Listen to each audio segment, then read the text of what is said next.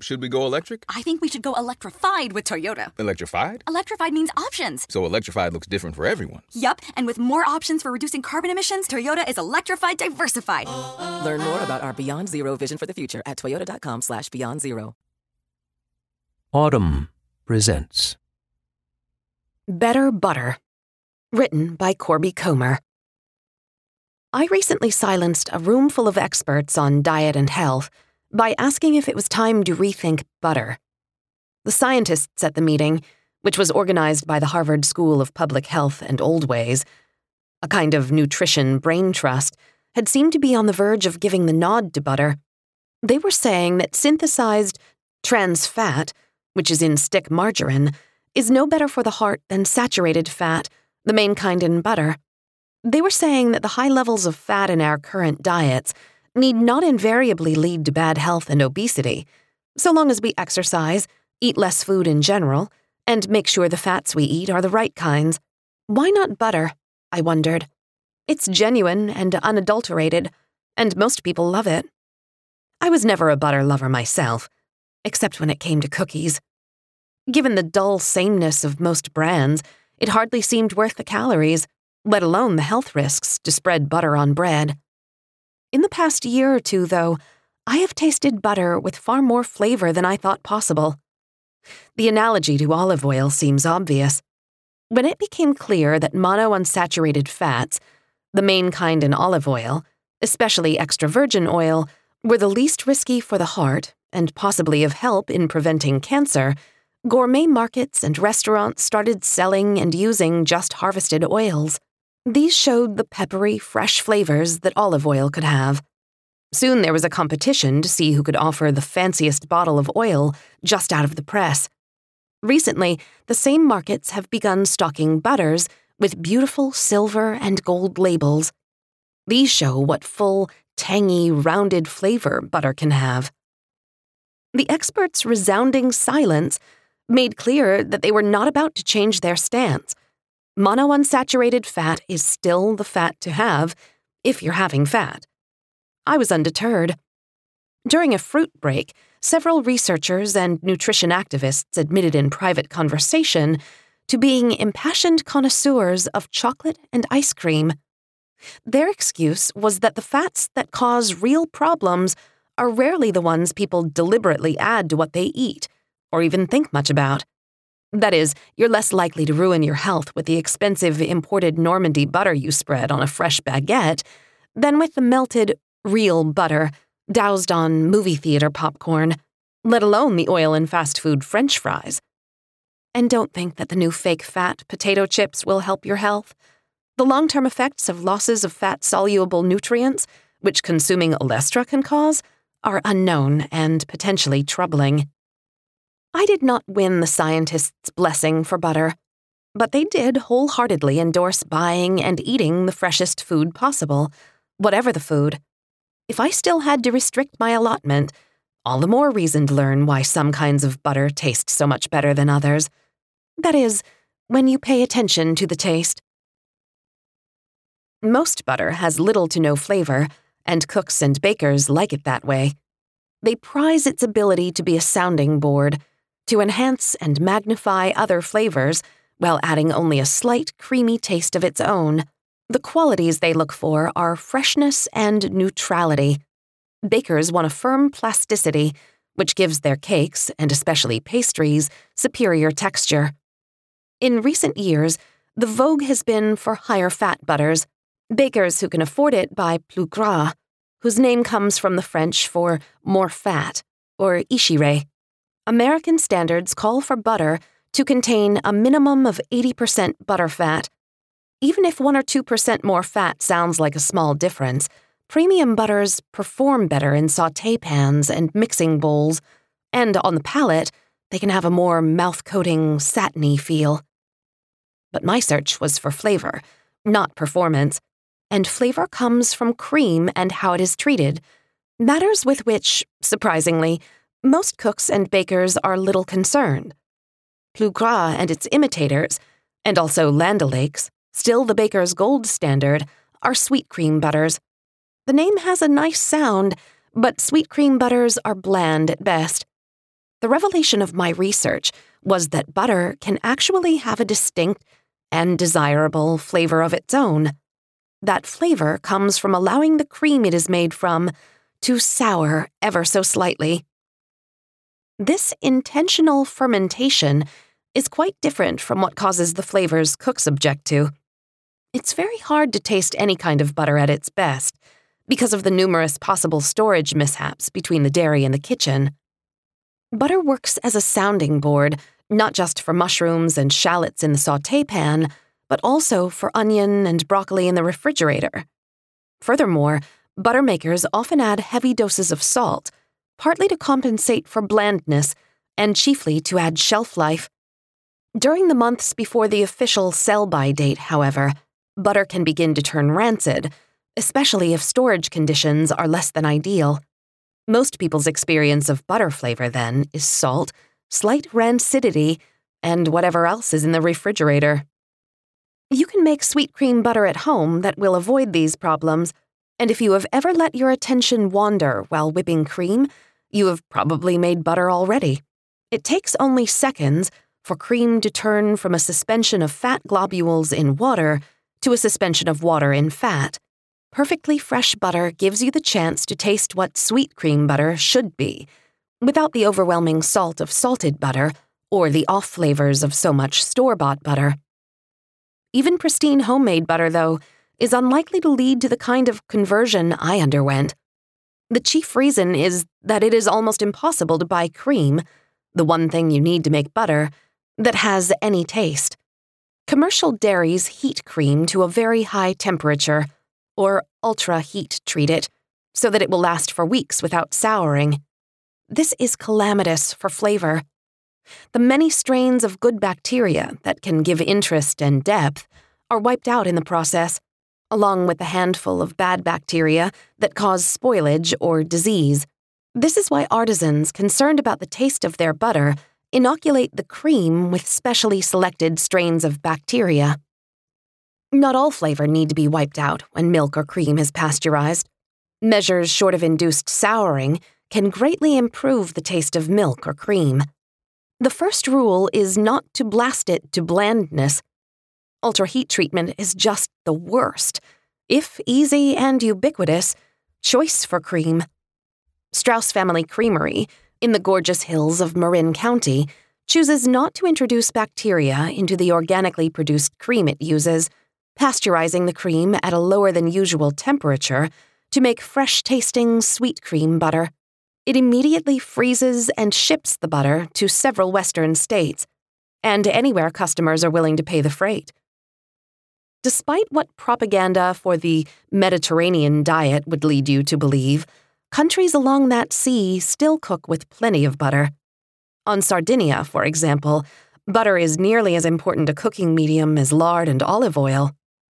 The island's top-selling butter is made with sweet cream by Latte Arborea, a dairy built in the 1920s on a formerly malarial Sardinian swamp. The fascist regime named the built-from-scratch town Mussolinia. Now it is the pastoral Arborea. When I toured the dairy not long ago, the sophisticated woman accompanying me told our guide that as far as she was concerned, the Arborea butter she knew from the supermarket might as well be wax. Then she tasted butter fresh out of the churn before it was even packaged. Her eyes widened at its unexpectedly nutty, pure flavor, and her face reddened at her frankness seconds ago. As my friend's surprise illustrated, the delicate perfume of sweet cream butter is fugitive. Even with the immediate freezing and careful shipping, some of the volatile aromas are forever lost. Only culture can bring lasting greatness. I mean bacterial culture.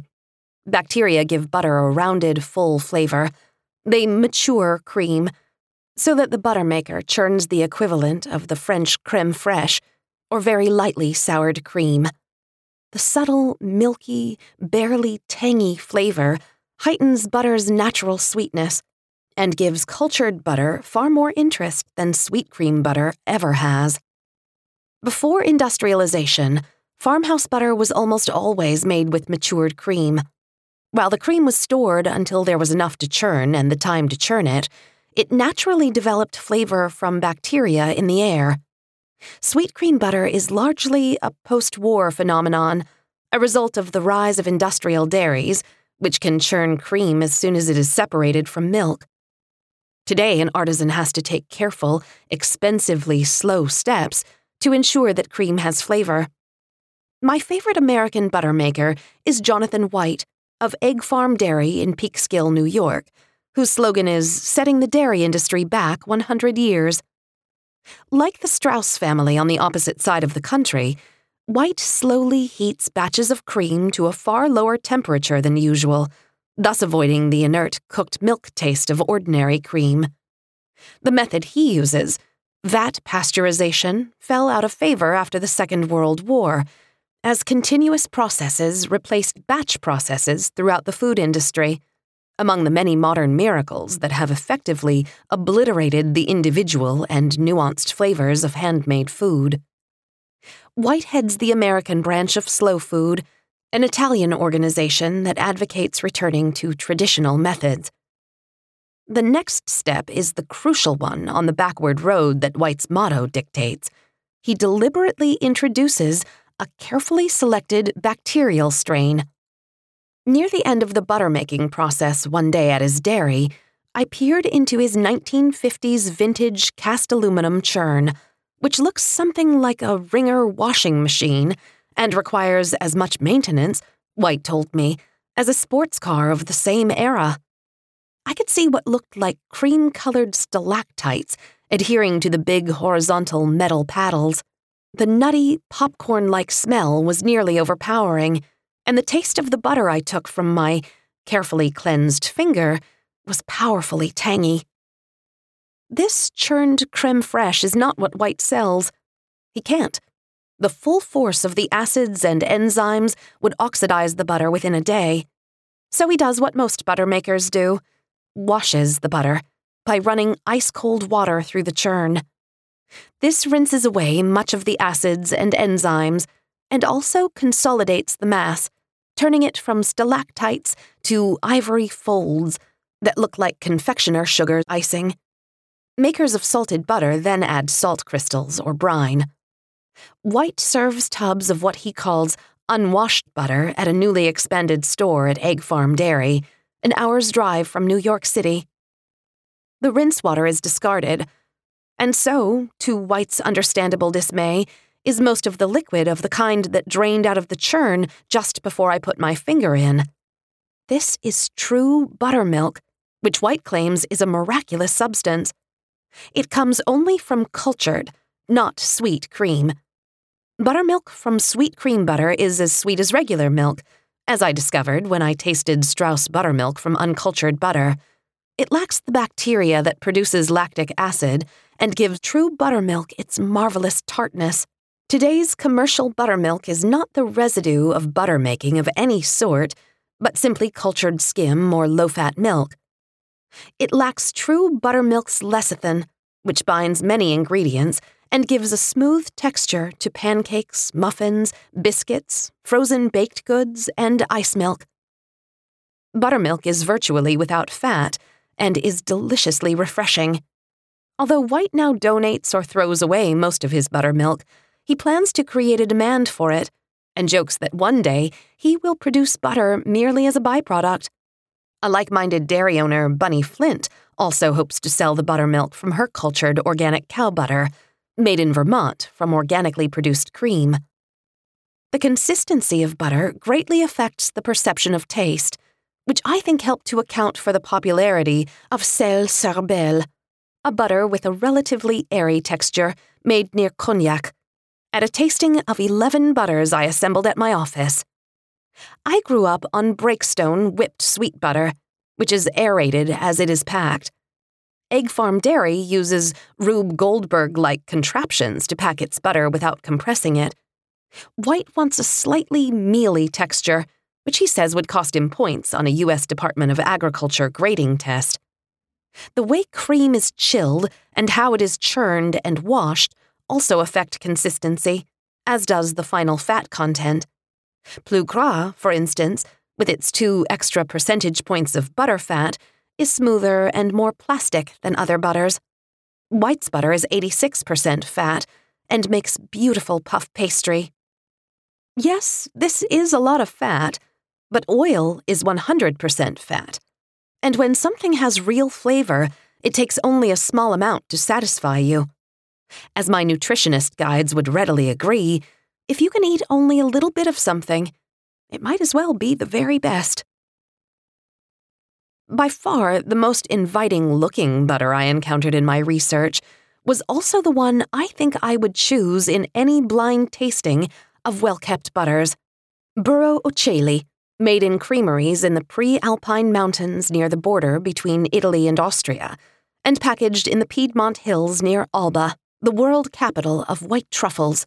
In the early 1970s, Giuseppe Ocelli left the electrical engineering career for which he had trained to revive the cheese-making tradition he saw being abandoned in villages all around him. His cheeses have won him admiration throughout Italy, but he began with butter. Over 20 years, Ocelli perfected his processes of slow pasteurization and culturing, and built relationships with mountainside farmers whose cream he would buy, depending on the season, and what and where the cows had eaten.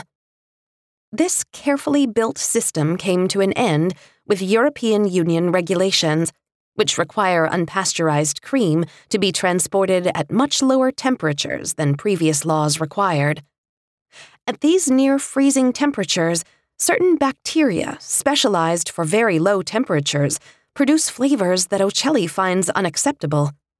Unwilling to use cream from closer, lower-altitude herds, Ocelli realized that he would have to show the mountainside dairies from which he bought cream how to make butter on the spot. As if giving up a son, he told me, Ocelli revealed his long-studied methods to 2 technicians who regularly traveled to several tiny pre-Alpine creameries to help with the production of butter from freshly separated cream. He buys and packages the finished butter. One final piece of tradition Ocelli refuses to abandon, and his refusal has cost him dearly. When he was starting out, he found several hand-cut wooden butter molds in a Turin dairy supply shop, whose owner gave them to him in the hope that he would put them back into service. A raised cow and deeply scalloped edges became a kind of trademark, one whose handmade look helped to persuade cooks that Ocelli's was worth twice the price of ordinary butter. To continue using the original molds, and the reproductions he commissioned, while remaining within EU law, Ocelli had to build a room whose walls, floor, and air are continually sanitized. The molds themselves are sterilized every 15 minutes, and workers go through a 4-step cleansing process each time they come into or leave the room. When I was shopping for butter at Formaggio Kitchen in Cambridge, Massachusetts, the cheese buyer, Matthew Rubiner, told me that a shipment of Burro Ocelli had just arrived. It had been shipped frozen, and I let it sit overnight at room temperature so that it would be just right for spreading. When I unwrapped it, that friendly, rustic cow was plain to see, and the slight tang and nutty, deep, creamy flavor were clear to taste. Its appearance on my kitchen table seemed one modern miracle worth cheering for. If you enjoyed this production, find the best long-form articles read aloud in the Autumn app, available now for iPhone. So, should we go electric? I think we should go electrified with Toyota. Electrified? Electrified means options. Yes, we could go all electric with a Toyota BZ4X, but then there are hybrids like Grand Highlander, or we could do something in between like a RAV4 plug-in hybrid. So, Toyota is electrified diversified? Yup, and with more options for reducing carbon emissions, the closer we all get to Toyota's Beyond Zero vision for the future. Exactly how much coffee have you had this morning? Learn more about our Beyond Zero vision for the future at toyota.com/beyond zero.